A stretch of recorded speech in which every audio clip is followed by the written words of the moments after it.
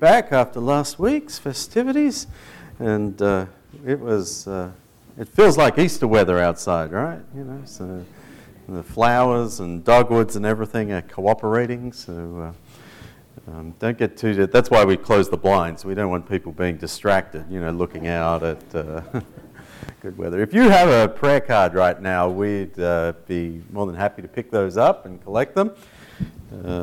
Again, there'll be another opportunity later on if you something comes to mind that helps us out. While that's happening, I just want to let you know, if you have Amazon Prime, you may have seen ads for a movie that they've made recently called Wing and a Prayer. And it's about people in an aeroplane. And they get up in the airplane, and the pilot, unfortunately, it's a small plane, and the pilot passes away, has a heart attack or something. And so they're stuck up in the sky. So this is the movie, and it's actually based on a true life story of some people from Monroe, Louisiana, and they are members of one of the Churches of Christ down there, and so that's the minister at their home congregation is one of my good friends, because that's where I was before I came here. I don't know the couple or the family personally, but he's pretty excited to have members of his congregation turned into an Amazon movie. And so if you're looking for something, I don't think it's produced by Amazon. It's not a typical Christian movie as such. But if you're interested in just a good movie that I think should portray faith in a positive light, then check that one out if you have Amazon Prime. All right. What are some of the first words that babies learn to say? Oh, I will say, before I get it, you can think about that. What are some of the first words babies learn to say? This is our current series. I'm starting a new sermon series. I'm calling it Disappointing Jesus. And it's a little bit of a play on words, because we can read that in a couple of ways. But you can see the topics that we're going to have down there in over the next few weeks. But what are some of the first words that babies learn to say? Yeah? Mom? Dad? No? Mom, Dad, no. Not always in that order, right? Sooner or later they get to yes, don't they? Mine. So we could probably come up with some different ones. As truck, you know. But perhaps it's not the first word. Perhaps we have to go through a few of them before we get to our word for the day. But I do think that it's a word that we learn very early on. And it's a word that is definitely part of a developmental stage, as we grow. And for some of us, it never ends. And that's a good thing. It really, really is. The word that I'm thinking of is the word why. Word why. All right, do you remember your kids going through that stage? And it was like, you would get in this rhythm of saying no, and they would get in a rhythm of saying why. and so you're continually, and then, what's the standard answer for this? Because I said so. Right. All right. So and remember that. Okay, we're gonna come back to that idea. But what's really interesting is that it's this word that can be so irritating as a parent, right, or grandparent. But this word that can be so irritating is actually one of the great drivers of civilization, right? It really is. It's this built-in sense of curiosity, this desire to explore. And in a way, isn't that what Eve was doing in the garden? You know, she was saying to God, why? And then saying, I'm going to explore, let me find out what this is about. Now, you know, there's things like laws and commands and, you know, just don't disobeying God's a bad idea, you know, so there's lots of reasons not to, but it's this sort of urge to understand, to know, to be bigger and better, to grow that I think was there from the very beginning, this curiosity that is built into us. And so this word, why, is still part of us. You know, can you be an engineer if you're not interested in the why of how things work? There are not just that career, but there's many others as well. Even in cooking, you know, I'm going to try this, or that worked or didn't work, and we say, well, reflect on that. Why didn't it work? What went wrong? What can you learn? What can you do different in the future? And so, why is this really important word in our lives and in our civilization? But I wonder, when was the last time you asked that question? We're watching someone else's driving. You're like, why? Were you standing in the grocery store looking at the price of eggs? Why? You know? I wonder, have you ever put something down and you can't find it? And then you're saying, why is this happening to me? Right? Again, maybe it was something you saw on television and you're like, why is that on my screen? There are lots of ways that we use the word why. And we just had read for us John chapter 11. And in John 11, Jesus restores Lazarus to life. And there are significant questions as we read through there as to why it took Jesus so long to get there. In fact, wasn't that where our reading ended? Right? I know we usually get to the ending, you know, we get to the end of a psalm and we're like, amen. We got to the end of our reading in John 11, you're like, oh, what am I supposed to say? Right? Because they're accusing, you know, it's like, Jesus, if you can heal the blind, couldn't you have healed this guy? And you're like, oh, I don't want to amen that. That doesn't sound quite right. So, why didn't Jesus prevent Lazarus' death? And we're going to talk about those events actually a lot more in growth group this week. We're not going to spend most of our time there. But I do want to reference it because I think it's a great example of a story, of a series of events where Jesus disappointed people. People were disappointed in the way Jesus responded to their circumstances. But I want to, for our purposes this morning, spend our time in John, still in John, but chapter 6. John chapter 6. And it's a very long chapter. 71 verses. So, Darryl, you got off the hook. I know it looked long, you know, in chapter 11, but chapter 6 was a lot longer. And so, sometimes when we ask why, it is driven by curiosity. It's a desire to learn. Okay? Other times when we ask the question why, it's because we think the other person is crazy. It's like, why are you doing that? You know, what are you thinking? Is sort of the thought that's going on behind us. Why would anybody do that? That doesn't make sense. You know, that was probably behind a lot of the discipline that I received in elementary school. You know, Peter, why? What were you thinking? And so it's not always curious. Sometimes it's just like, I can't, it's sort of critical, right? I can't believe that you're doing that. Or I don't understand, that makes no sense. It's not what we expect from that person. See, the other part that went with that discipline that I would have received in school was, Peter, we expected better of you than that. Right? Why'd you do that? We expect better of you than that. Okay? You wear a tie to school, act like it.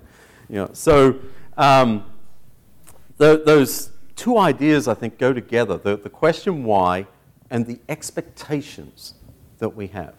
We don't understand why something happens because our expectations are different. So Jesus constantly caused his disciples to scratch their heads. Right? You don't have to read very far through the Gospels to get a sense of they don't really know what's going on. Jesus calls, they follow, but then he says stuff, he does stuff, and I'm sure, why is this happening? Why are you doing that? Why did you heal this person? Why not that person? Why are we going to this place or that place? We saw it last week with Easter, right? Why did Jesus die? The biggest possible question, why? His followers weren't expecting Jesus to die. And so their expectations weren't met, and so now they're stuck with this big why did this happen? How can I make sense of what's going on? How does the world make sense to me? They were devastated. And so the temple authorities, on the other hand, they expected it. They'd been planning for it. They'd been dreaming of it, of the day that Jesus would be out of their hair. Right? So the death of Jesus was expected by some. They had no questions. They had no doubts. Of course it happened. He was opposing us. He was opposing the Romans. This is what he deserved. But the followers of Jesus are like, why? Their expectations were really different. But then, that was Friday. And then on Sunday, right? Then it sort of changed a little bit, right? Because now everybody is asking, wait, what? How? Why is the tomb empty? What happened? So the disciples have these questions all through their time with Jesus, right up to the very end. In John 6, we find Jesus on a hillside teaching the crowds, a big crowd. They're out in the countryside, there's no McDonald's nearby, and so when it comes time for lunch, Jesus turns to his disciples, his apostles, and he says to them, okay, guys, where are we going to eat? And they're like, yeah, that's above our pay grade, Jesus. They don't know. I think they kind of start to panic just a little bit. Philip, in verse 7 of chapter 6, he answers and says, it would take more than half a year's wages to buy bread for everyone to have a bite. Not to eat, to have a bite would take half a year's wages. Okay? That's a lot of Big Macs. And so, Jesus, though, having got them in a panic, not able to answer the question, he then miraculously feeds a crowd of over 5,000 people, using just one boy's lunch of bread and fish. Now, the crowd is pretty excited by what they've just seen and tasted. And so they start murmuring that Jesus must be the prophet. That's down in verse 14. Jesus must be the prophet. You think, who's the prophet? Well, if we go back to Deuteronomy, we're going way back to Deuteronomy. And there Moses is speaking to the people of Israel, giving them the law, reminding them of the law that God has given them. And he says this, he says, the Lord your God will raise up for you a prophet like me, Moses, from among you. From your fellow Israelites, you must listen to him. Now, in between Moses and Jesus, there are a whole lot of prophets, right? You've got the books of the Bible, Isaiah, Jeremiah, Ezekiel. You've got Elijah and Elisha as great men of God in the books of Kings there. But the Jews were convinced that this prophet like Moses hadn't yet come. And you could say, what would a prophet like Moses look like? And I think that originally it would have meant somebody who spoke for God. Maybe somebody who was close to God. Moses, I don't know if you are aware of this, but he had his own special tent outside the camp. So inside the camp, there's the tabernacle where the ark of God is kept, where the priests do all their work. But outside the camp is a small tent where Moses goes out and talks to God and gets his messages from God and brings them back in. And so Moses had this very tight, very close relationship with God, and then was able to represent him and speak to the people. And so when he says there's a prophet like me coming, well, they're thinking somebody that knows God really well and somebody who's able to speak with great authority. But I think that what happened over time is that when people thought about Moses, they didn't so much think of him as a prophet anymore. Even though he received the Ten Commandments from God and the rest of the law and wrote it down, and he's giving this message, this super important message of the law to the people of Israel. But if you think about it, what you celebrate each year is the Passover, and this is happening. These events are happening at the Passover. You'll see that at the beginning of the chapter. And so the Passover celebrates the deliverance of the people of Israel from Egypt, from slavery, from oppression. Okay? And Moses leads them to freedom. And so all these couple of thousand years later, they're looking and they're looking for this prophet like Moses. They're not just thinking of somebody who's going to speak for God. They're looking for somebody who can lead them to freedom. The prophet is not just a prophet. The prophet and the Messiah, the king, these two ideas have come together. And so Moses was both a military leader, a national leader, and a spokesperson for God. And so now that's what they're looking for. When they talk about the prophet, they're not just looking for an author. They're looking for a great leader who will deliver them from the oppression that they've had for centuries. Ever since the Babylonians destroyed Jerusalem, they've been for most of their time, under the reign of the Babylonians, the Persians, the Greeks, and now the Romans. And so this is an important prophecy for them. So they say to Jesus, hey, you just fed us. Okay? We're out in the countryside and you fed us. And that gets us thinking, are you the prophet? And so surely, in verse 14, this is the prophet who is to come into the world. Well, that's all well and good, right? But then it goes a step further. Because after they say that, in verse 15, Jesus, knowing that they intended to come and make him king by force, withdrew again to a mountain by himself. Okay? You see, we often talk about the miracle of the loaves and the fishes. And it's a great miracle, and the people are fed, and Jesus meets a need. But look at what happens after that. They go, oh, we need to make him king. Jesus says, no, not so fast, my friends. And he just eases on out of there, up a mountain, to be by himself. You see, the crowd had an expectation of Jesus, and he disappointed them. He disappointed them. He didn't live up to their expectation. And presumably many in that crowd that night went home wondering why. That was what was on their mind. Why? They're trying to make sense of this. Okay, here's a guy who just fed us in the wilderness, fed us in the countryside. Here's a guy who performs great miracles, a guy who speaks for God. He must be the prophet. Why won't he let us make him king? Because that's what is supposed to happen. This was their deeply ingrained expectation.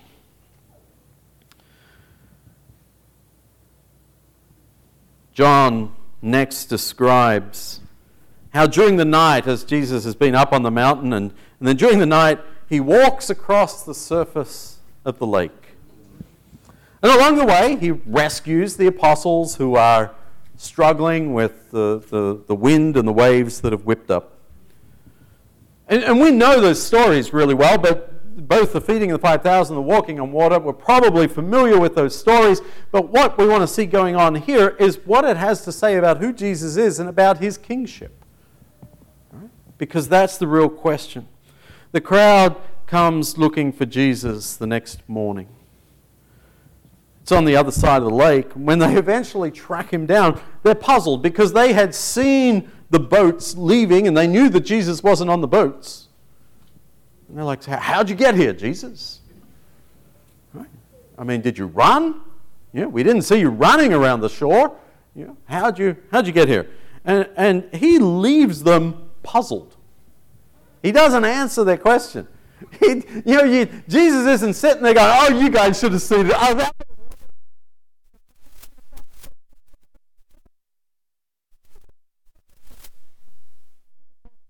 story, couldn't he?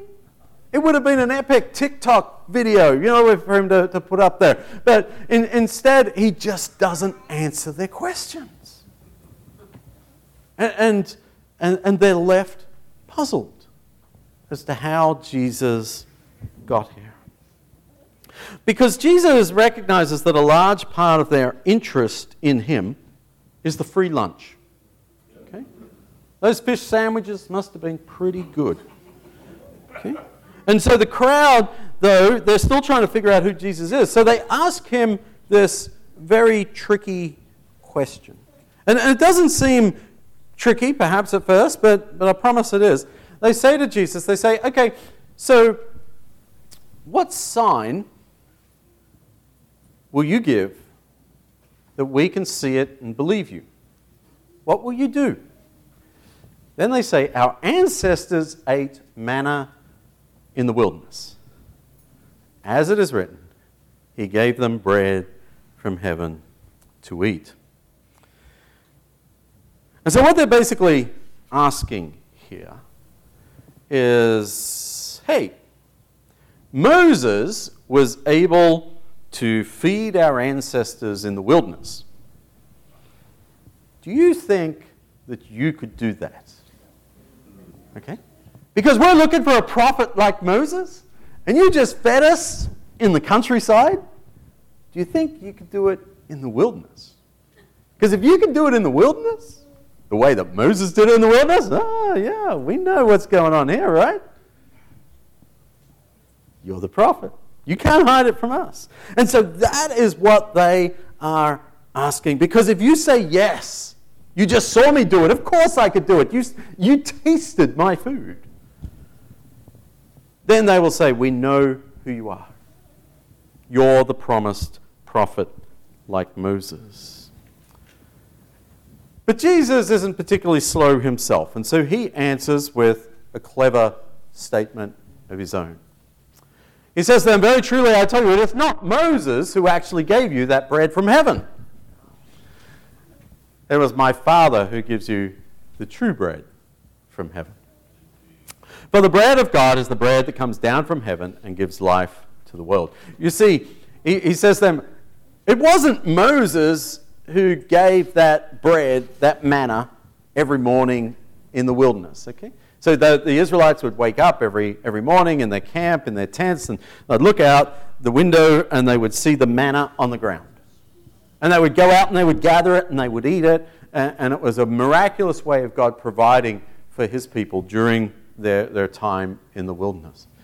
But Jesus says to them, that wasn't Moses.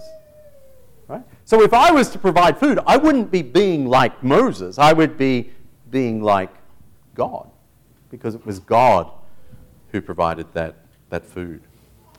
But then he goes on and says, it's my Father who gives the true bread from heaven. And so in verse 35, if you keep reading down, it says, I am the bread of life. Okay. Now, imagine you're that crowd, and yesterday you were convinced that this guy was the prophet like Jesus, like Moses. Right? The prophet, Messiah, king like Moses. Freedom, deliverance, uprising, no oppression, overthrow the Romans. Like that was yesterday. Today Jesus says, yeah, I'm a loaf of wonder. Yeah? Sandwich sliced. Yeah? I'm the bread of life. I'm not the prophet. I'm not the God. I'm the bread of life. Where are the expectations? Like, that's disappointing, isn't it? First, you're looking for a great prophet. Second, you're looking for a great king. Third, you're thinking, oh, well, maybe like he's trying to say that he's God. He made food yesterday. And he says, no, I'm a loaf of bread. And he'll go on and he'll talk about the importance that bread is for life and why it's valuable and it's a staple and all this sort of thing. And there's a lot there. He gives life to the world. So there's still a lot of good things in that, but it's certainly disappointing for somebody to describe themselves as a loaf of bread rather than the prophet that's been awaited for centuries, the Messiah that we've been looking for, or even God himself. And so the chapter actually ends in verse 66, telling us that many of his disciples no longer followed him. And then in verse 70, Jesus actually alludes there, which is almost the last verse of the chapter, that Judas, he realizes that Judas will eventually betray him. And so maybe we're not given exact numbers, but it seems that hundreds, perhaps thousands, since we start with 5,000 plus people, of people turn away from Jesus disappointed. They went to see and hear Jesus and they left disappointed. Jesus is hard to understand. He didn't meet their expectations. And this is really similar to what happens in chapter 11 with Lazarus, isn't it? That Mary, Martha, they're hoping that Jesus will do something. And it seems that all Jesus does is come to attend the funeral. Their expectations were for more than that.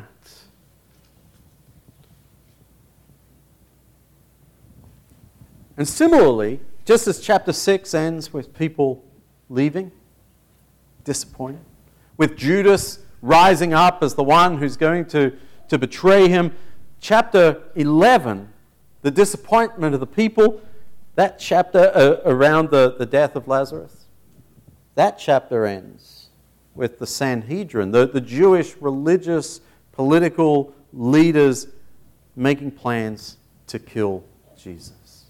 So there's a parallel, in a sense, between 6 and 11. They both start at this great hope and end almost in despair. And as we have time to think now, we've had centuries to process this, to think and talk about Jesus' words and actions, we can understand the bigger picture. We can see, perhaps, that Jesus was trying to make a point and to teach something. But in the moment, people found Jesus to be disappointing. And so what can we learn from these two series of events? I think the first thing is that Jesus doesn't march to the beat of our drum. Okay? Jesus doesn't march to the beat of our drum. And so we have expectations. We might call them hopes. But oftentimes their expectations that God is going to do a particular thing. Not just do a particular thing, but in a particular way. Right? How often have you had to look for a job and you're like, oh, God, will you help me find a job? And by the way, this one, I've already got it circled over here. This is the one that's the right job for me. Right? And then that job, and you say, oh, I'm just praying, I'm just hoping, but this is the right one. I'm pretty sure that's going to happen. And it doesn't. And we're disappointed in what God is doing for us. Because we're saying, God, that they hired someone else. How did that happen? And Jesus doesn't march to the beat of our drum. And so the second thing is that we have to accept that we won't always receive an answer to our why questions. And I think this is hard, right? Like, I teach math to third grades. I don't teach it. There's teachers in the classroom. But I go in a couple of times a week and help teach math. That's a better way of saying it. To third graders just down the road. And it's really important as we do that to say, here's what you got wrong. And here's why it's wrong. And we'll try and find all sorts. We've just been doing fractions. We've talked about pizzas like so much. You know, you divide the pizza into slices. And I was sure there'd be a pizza party at the end, and there wasn't. But, you know, it's like we want you to understand. We'll try and make images. It's a pizza. It's a cake. It's a whatever. Like get this picture in your head. Understand the why. And then next time you'll be equipped to move forward with it. And we want that why. And it's so critical to our ongoing growth and development. To get that why. If kids go through and they're just going through the motions and they learn the formulas and they just plug it all in, there's going to come a point they're saying, I don't understand anymore. I never learned why we're doing it. And so that if something is worded differently, it's just going to slip by. But so there's a lot of times in life we need to know the whys. But in our relationship with God, as we walk through life, as things happen to us, we have to accept that we won't always know the whys. And that can be hard. Because here's the thing, is that we like to be in control. Right? We all know somebody in our lives that perhaps we want to describe as a control freak. Right? Because they just want everything done their way. And we say that like, oh, that's a terrible thing. But we're all control freaks about something, right? If somebody moves that TV remote from where it's supposed to be, right? Somebody's going to be paying consequences, right? Have you ever put a spatula in the wrong drawer? Yeah, right? There are things that happen where you soon discover who's in control around the house. Or of that particular part of the house, right? We all like to be in control. We complain about our bosses at work because they don't do things the way that they should, right? If I was in control, things would be so much better, right? And so we all have this desire to be in control. Again, going back to Eve, wasn't that what she was doing? I can be like God, right? I'll understand why I can be in control of my own destiny. And so it's easy to say, oh, we're not always going to get the answers to our why questions, but so often when we don't get those answers, it eats us up. Right? Do you still have regrets about that job that you didn't get? That you don't understand why that didn't come through? Even if the job you did end up getting worked out really well, you're like, oh, but that other one. Yeah. Or other missed opportunities. And then the third thing that I think we can take from this is that we need to accept that even as Christians, our lives are seldom going to be smooth rides. Right? You see, disappointment is built into life. That's the consequence of living in a fallen world. And so we say, oh, I'm a Christian, my life's going to look like this. Right? That Jesus is going to make my life look like this. Jesus is going to straighten out my life. And there's some truth to it. But so often it still looks like this, doesn't it? Right? We all have these unexpected turns and events that happen in our lives. And so as Christians, it's not that our lives take this straight road. It's rather that we don't walk that road alone. But we're going to be disappointed. It's just part of life. And if we expect the straight road, because we're a Christian, we're going to be disappointed by Jesus. Because he's not living up to my expectations. So I want to close by pointing you to an example of what it looks like to follow Jesus, even when life goes in ways that we don't understand. Even when we can't grasp why things are happening the way that they are. In John 6 and verse 9, we have this situation. I read previously for you in verse 7, where Philip answered and said, hey, it's going to take half a year's wage to get all this food to just give everyone a bite. We don't have that kind of money lying around. Okay? But look what happens next. In verse 8, another of his disciples, Andrew, Simon Peter's brother, spoke up. Here is a boy with 5 small barley loaves and 2 small fish. But how far will they go among so many? I want you to think about this, right? So he goes and he says, hey, I found us some food. Jesus, look, I found us some food. It fits in my hands just like this. I found it. We've only got to feed 5,000 plus people with it, Jesus. What's the point? What's the point? Jesus says, just watch and see. Just watch and see. Go find me some baskets. And so he comes, he does this thing of faith. He finds the food. And he has no idea what God is going to do next, what Jesus is going to do next. And he says, look, I can't predict it. I have zero expectations. In fact, Jesus, my expectations of you are very low.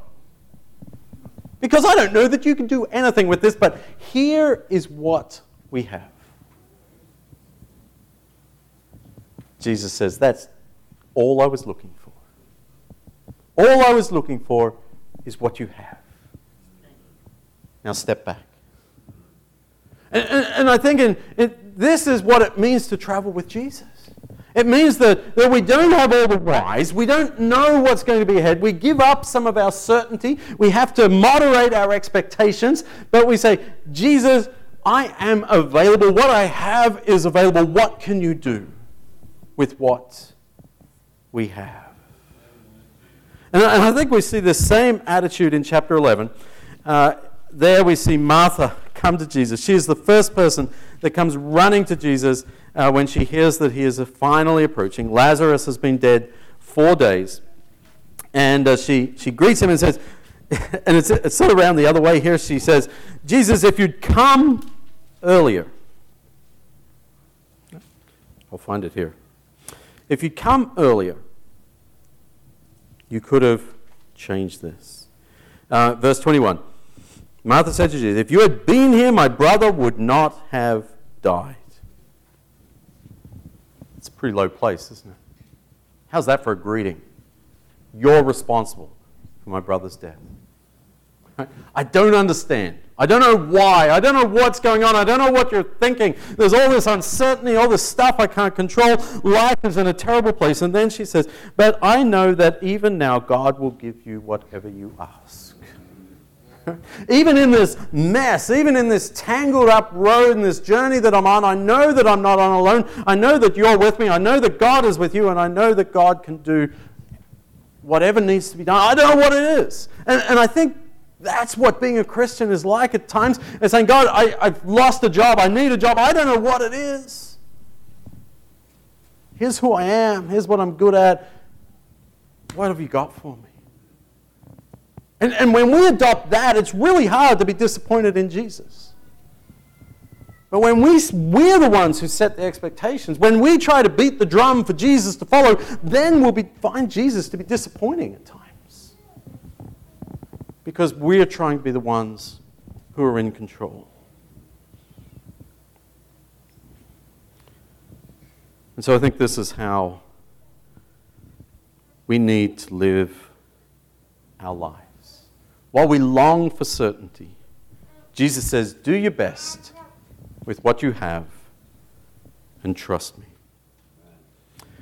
Why did Jesus let his disciples panic about where they were going to get food? Why did Jesus refuse to be made king? Why did Jesus walk on the water? Why did Jesus tell the crowd that yes, he is the Messiah? Why?